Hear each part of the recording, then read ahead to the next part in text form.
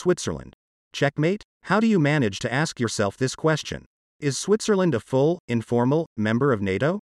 This somewhat provocative question allows us to analyze the key elements firstly on the basis of our personal experience, namely years of residence in Switzerland and previously within the North Atlantic Treaty Organization, and then to broaden the analysis to resonate with the international context by asking, by extension, whether Switzerland might not also be a very active player in the Great Reset. The idea is to remain focused on the Swiss case, which worries us as a nation losing its sovereignty but which nevertheless gives more hope than the other European nations in terms of the least painful adjustment possible. The first time we saw the Swiss armed forces in the NATO framework was at a dinner party at the headquarters in Brussels, where all the national representations were invited to share food and drink from the member countries. We were surprised to see raclette cheese and fendant wine offered by some Swiss soldiers, in addition to Italian wine and French andouillettes.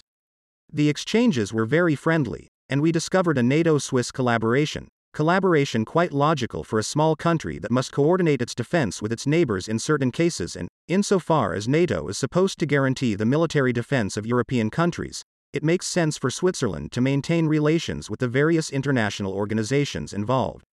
We witnessed the beginnings of the Partnership for Peace, to which we will return.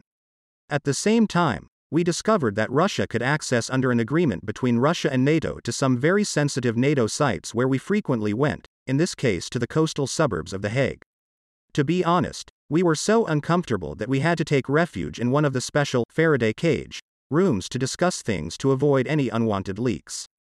To paraphrase the Comte de Lautrement, many wondered which of the big soft heads had envisaged such a collaboration with a hostile nation, at least from the NATO point of view. In fact, it was the concrete manifestation of the activities of the NATO-Russia Council, which was established in May 2002 to ensure that the individual NATO member states and Russia can work as equal partners on security issues of common concern.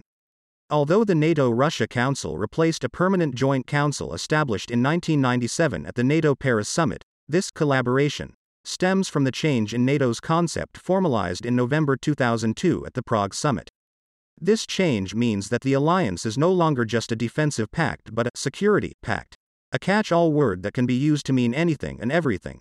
It covers war as well as peace, humanitarian operations, infiltration or purely military operations, just when we thought that NATO should have been dismantled in view of the fall of the Berlin Wall in November 1989, the end of the Warsaw Pact in February 1991 and the breakup of the USSR in December 1991.